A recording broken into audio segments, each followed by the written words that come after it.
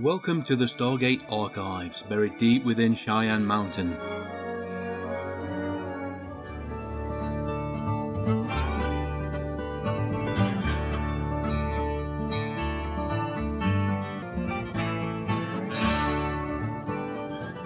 Welcome to the Stargate Archives. And we're back again with an episode of Legend. Episode 4 in the one and only season of the Richard Dean Anderson show. This episode is Custer's Next to Last Stand. Premiered May the 9th, 1995. Written by Bill Dial and directed by William Garrity. You may know that name from the episodes of Stargate SG-1 that he also directed. As usual, no really messing about, we're going to jump straight in with the Legend. We start off with black screen, a bit of ominous music, and we see a reverse shot from within a closet as someone is going through somebody's belongings. It looks like a lot of buckskin, hide, so could be Ernest, Nicodemus, could be somebody else. We'll find out. Camera cuts to the streets of Sheridan. Ernest is walking along, probably just come from the saloon, as is the norm, and he's greeted by the mayor. The mayor is played by Robert Donner, who passed away in 2006. Guest starred on MacGyver, Falcon Crest, and also played Exodore on Mork and Mindy. If you're of a similar vintage to me, you might remember that character. And the mayor seems delighted. He's thanking Nicodemus. Oh, God. Here I go again. 4 episodes in, I'm still mixing up the characters' names.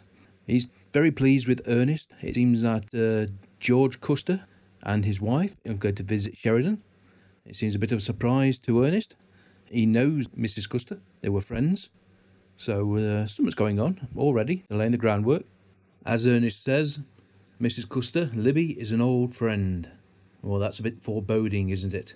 We cut back to the interior shot. The man is searching through drawers and picks up an album, photograph album, starts paging through it until he gets to a particular newspaper article, which seems to upset him a bit because he rips it out and scrunches it up. We see that he's got an eye patch, a golden eye patch. Let's say this show never does anything by half, does it? Judging by the various items in the drawers, though, this is very definitely Ernest's room. Ernest is on the way back to his hotel room, and there's an intruder in the hotel room. Brace yourself. Ernest is trying to do his best to get away from the mayor, who's becoming a bit hectic. He's worried that the Custers will not be visiting Sheridan, because he's got a pack. He's got interpretive dance organised. Even a dead council member on the city board has voted unanimously for funding the plaque. Ernest seems a bit surprised there's somebody dead on the city council, but it's more of an honorary thing. Ernest makes it to his room, and that's where he's jumped by this individual, holds a gun to the back of his head, and starts almost talking in the third person. This guy, though, knows Ernest. There is a past, there is a history there. And knowing Ernest, he tends to be a bit oblivious every now and again about the things he writes, so he might have done this guy wrong. And the gun comes down and cold cocks him. Cue credits.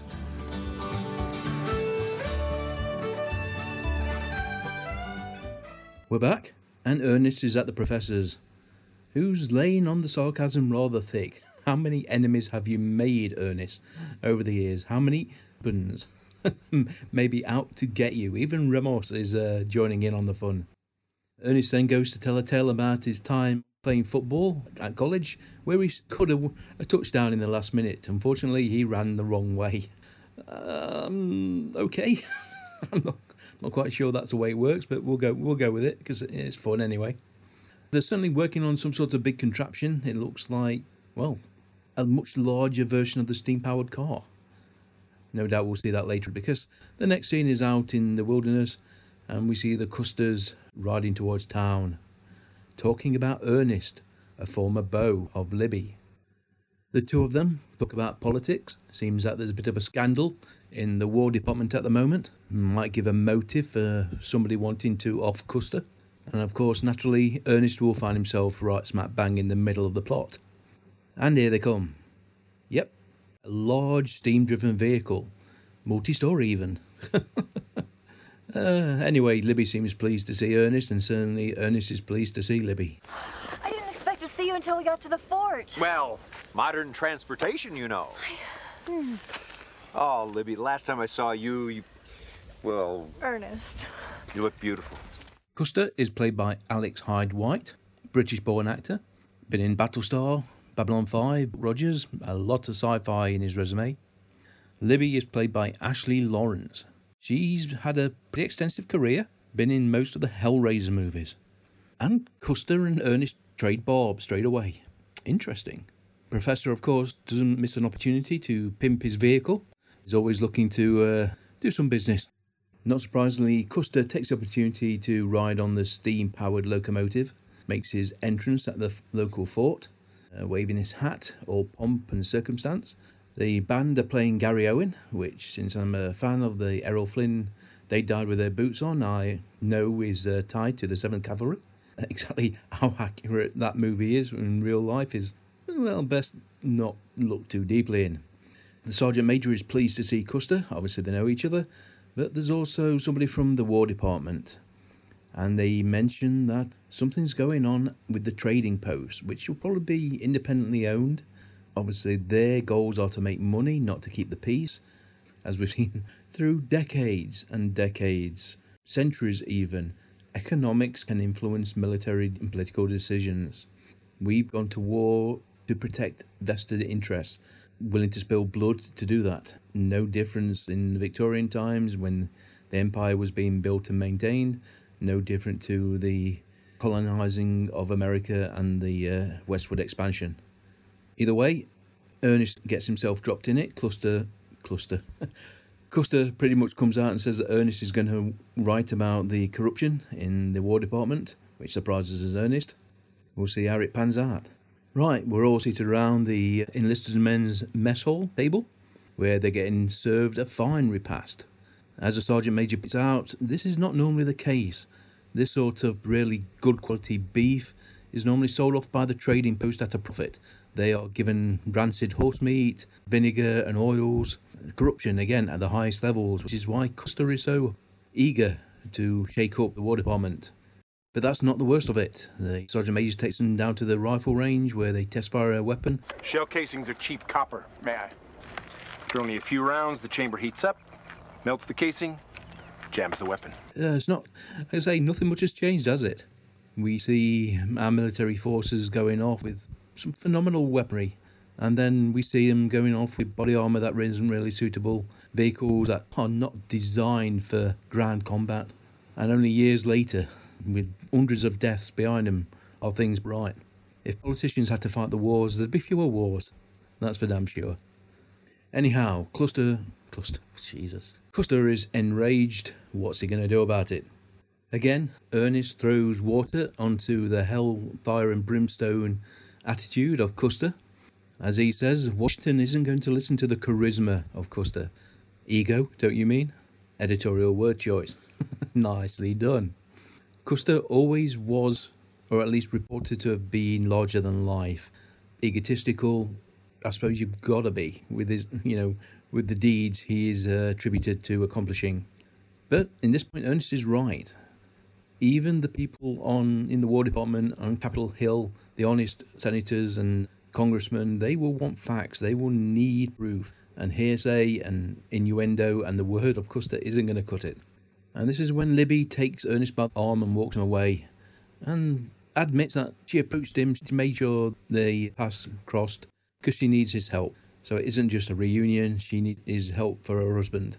And as Ernest says, he might not be able to do anything, but maybe Legend could. So we're in business. Very nice speech, and very nice scene between the two of them. Ashley Lawrence is a beautiful actress as well. Never seen the Hellraiser series, so I don't know whether or not she was any good in them, but she survived if she were in that many, so that was saying a thing. And a gun appears behind Nicodemus's head. Donning the mantle of Nicodemus got him into trouble straight away, and it's the man with the golden eye patch. What is Ernest to do now? Nicodemus Legend doesn't smoke. Do you know why you're still alive, Mr. Pratt? Clean living? Yep, it seems these two have definitely got history, although Ernest doesn't remember him, doesn't understand what's going on. But the one-eyed man mentions Custer, so again, there's a clue. Ernest is still drawing a blank though. Anyhow, the man walks off, and when Ernest turns around, he's vanished. As if by magic. Right, later that night, the Professor and Ernest are having a heart-to-heart while they are attempting to hack into the local telegraph line which leads to the trading post. 9 o'clock on the dot, the bad guy starts sending a telegram and they intercept it. As Ernest points out, while it may be legal at the moment, but as soon as the government hears about it, they'll make it illegal to do this sort of thing. Again, nothing much changes. And they provide the information to Custer. Is hearsay evidence, this proof that this Endicott Whipple is selling meat and vegetables to a Kansas private company for profit, with the blessing of people within the War Department, should seal the case. Job well done, Legend. He's got that smug look on his face, but we're only halfway through the episode, so something's going to go wrong. You can put money on that. They're driving the steam carriage out of town, and they come across a roadblock. Of course, this is the only problem with the steam carriage. If they're on horseback, they could just ride around it. But the local band of Indians takes this opportunity to attack the carriage. I was thinking at this point that these were going to turn out to be some of Endicott's men, so it was perfectly permissible to have white people dressed up as Native Americans. A little bit, well, you don't suppose to do that sort of thing these days. Anyhow, thanks to the ingenious devices of the Professor, the Indians are driven off, while the one-eyed man looks on from a distance with a little telescope to his one eye. I wasn't aware there were any hostiles in the area. Well, there weren't. Maybe they converted. All Indians are hostile, gentlemen. Present company excluded, of course. Ramos? Obviously, the local tribe heard that the West's greatest Indian fighter is in town and felt obliged to take advantage of the occasion. You've got to love it. The ego of Custer. He believes that these Indians that aren't local to this area have travelled hundreds of miles just for the opportunity to kill him. Ernest, of course, thinks there's something else going on, and my money's on Ernest being right. Now, this is a bit awkward as well. We see an Indian performing a dance, a ritual, a tourist. Business isn't too bad, he says. Standing Beaver is his name. Ernest has gone there for information. They do a deal. As he says, receipts are a little down. If he can move his show to the Nicodemus Legend gift shop, then things will be better. So they shake on it. Standing Beaver points out that somebody came around looking to buy 20 Indian ponies the other week. A man they call Golden Eye. So there you go. There's the connection. So it looks like those Indians might very well have been white men disguised as Native Americans. Looking to kill Custer, though. Again, we've got this connection we're not quite seeing yet, but it's there. So let's see what happens. Ernest returns to his hotel room, goes for his album, looks through it, and finds the missing newspaper article. These articles are all around 1869. Boo. Bad year for me. February, March, I don't recall at all. Of course, this was when he was a journalist, and he remembers that he was writing about a break-in by somebody who worked for the War Department, and that it was such an inept break-in that he wrote it as a puff piece. The guy lost an eye about a week later, so we've got the connection now. We're still missing some fine details. The Professor pulls a rabbit out of the hat, gets an imprint of the newspaper article. The ink has, over the years, soaked into the opposite page, and they identify the mysterious stranger as Flintlock Kane, former War Department employee who worked for Mr. Wimple, who's running the trading post, so they tied that together.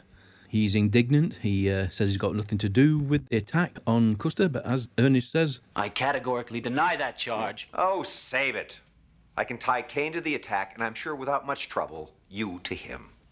And if anything happens to Custer, he'll be back. And here we have it. Wimple and Kane do know each other, and while Wimple is running scared, Kane isn't. Killing Custer for you, while I get the satisfaction of watching the famed Nicodemus Legend look on helplessly in disgrace. Well, you can forget about them both now. You're finished. Terminated. Do you understand? Oh, I love a challenge, Mr. Whipple. What's he to do? Well, there's only one person at the War Department that knows what he's doing, and that's Wimple. So, fade to black. And we wonder what happened to him. Bit more music, a bit of dancing, Gary Owen playing again. They do like that song. And the people of Sheridan are happy, especially the mayor. He got the Custers to visit. Of course, George isn't going to miss this opportunity for a bit of grandstanding, climbing up on the coach, doing his speech. Ernest points out, running for office. He praises everybody, including his Indian friend. Wow, that's unusual for Custer. He actually accepts that a Native American may not be an enemy. Yet. And gifted Indian associate Ramos. And of course your own Nicodemus Legend, who has proven himself a true hero to me. And never one to miss an opportunity, the Legend balloon takes flight. It provides some air cover for the stagecoach, which comes in handy because, oh look, GoldenEye is one of the drivers. Now the problem is, you're in an air balloon and they're in a stagecoach. It's going to be a little tricky to catch up because I don't think this air balloon is that fast. Oh yes. We're only 4 episodes in and they're getting a hell of a lot of use out of the wings. Getting the money's worth for sure. So Ernest is in hot pursuit. I'm pretty sure he's going to land on the top of the stage, fight off the driver, save the day. Then again, who knows? Who am I kidding? Of course he is. Don't try to be perfect. Right. And don't try to get into the driver's seat. But if you get close to the roof... Professor, I've done this before. Remember me? Yes. Oh, nice work. Actually a very nice little stunt. Don't know if it was Richard Dean Anderson who actually hanging from the flyer as it crested over the stagecoach, but props to the stunt actor, or maybe RDA, end up landing on horseback. Missed the driver totally. Now, if this was an old age western, this would be one of the stunts of the century. We've seen it a couple of times where the guy jumps onto one of the team of horses and ends up falling in between them, then falling under the stagecoach. God, you got to have nerves of steel for a stunt like that, especially back in the day. But it looks like the professor's going to come to the rescue. He's taking the airship lower, dropping the anchor. Don't tell me he's actually going to pick up the stagecoach. Nicely done. The professor manages to hook the gun belt of GoldenEye and lift him straight off the stagecoach into midair. Custer takes care of the guard inside the stagecoach. It's up to Ernest to bring the stagecoach to rest. Nicely done. Tell Mr. Pratt I'll see him again.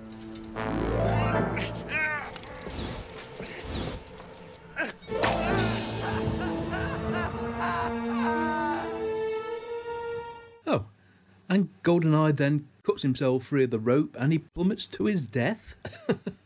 And I know he's supposed to be a bit of an idiot according to Ernest 10 years ago, but that was weird. Anyhow, the cavalry is on the way. The day has been saved. All that's needed now are the goodbyes. You know, I could use one of those Bartok inflatables on my campaign against the Sioux and Cheyenne this summer. You boys wouldn't want to come along with me now, would you? Oh, no, thank you very much. Nice invitation. An interesting farewell. Custer references his forthcoming campaign against Sioux and the Cheyenne. Going to be a glorious victory.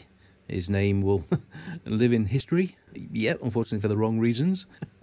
And so the Custers set off into the sunset and the boys go off to the balloon. Roll credits. Lucky fella, that Custer. Some people always seem to be in the right place at the right time. You know?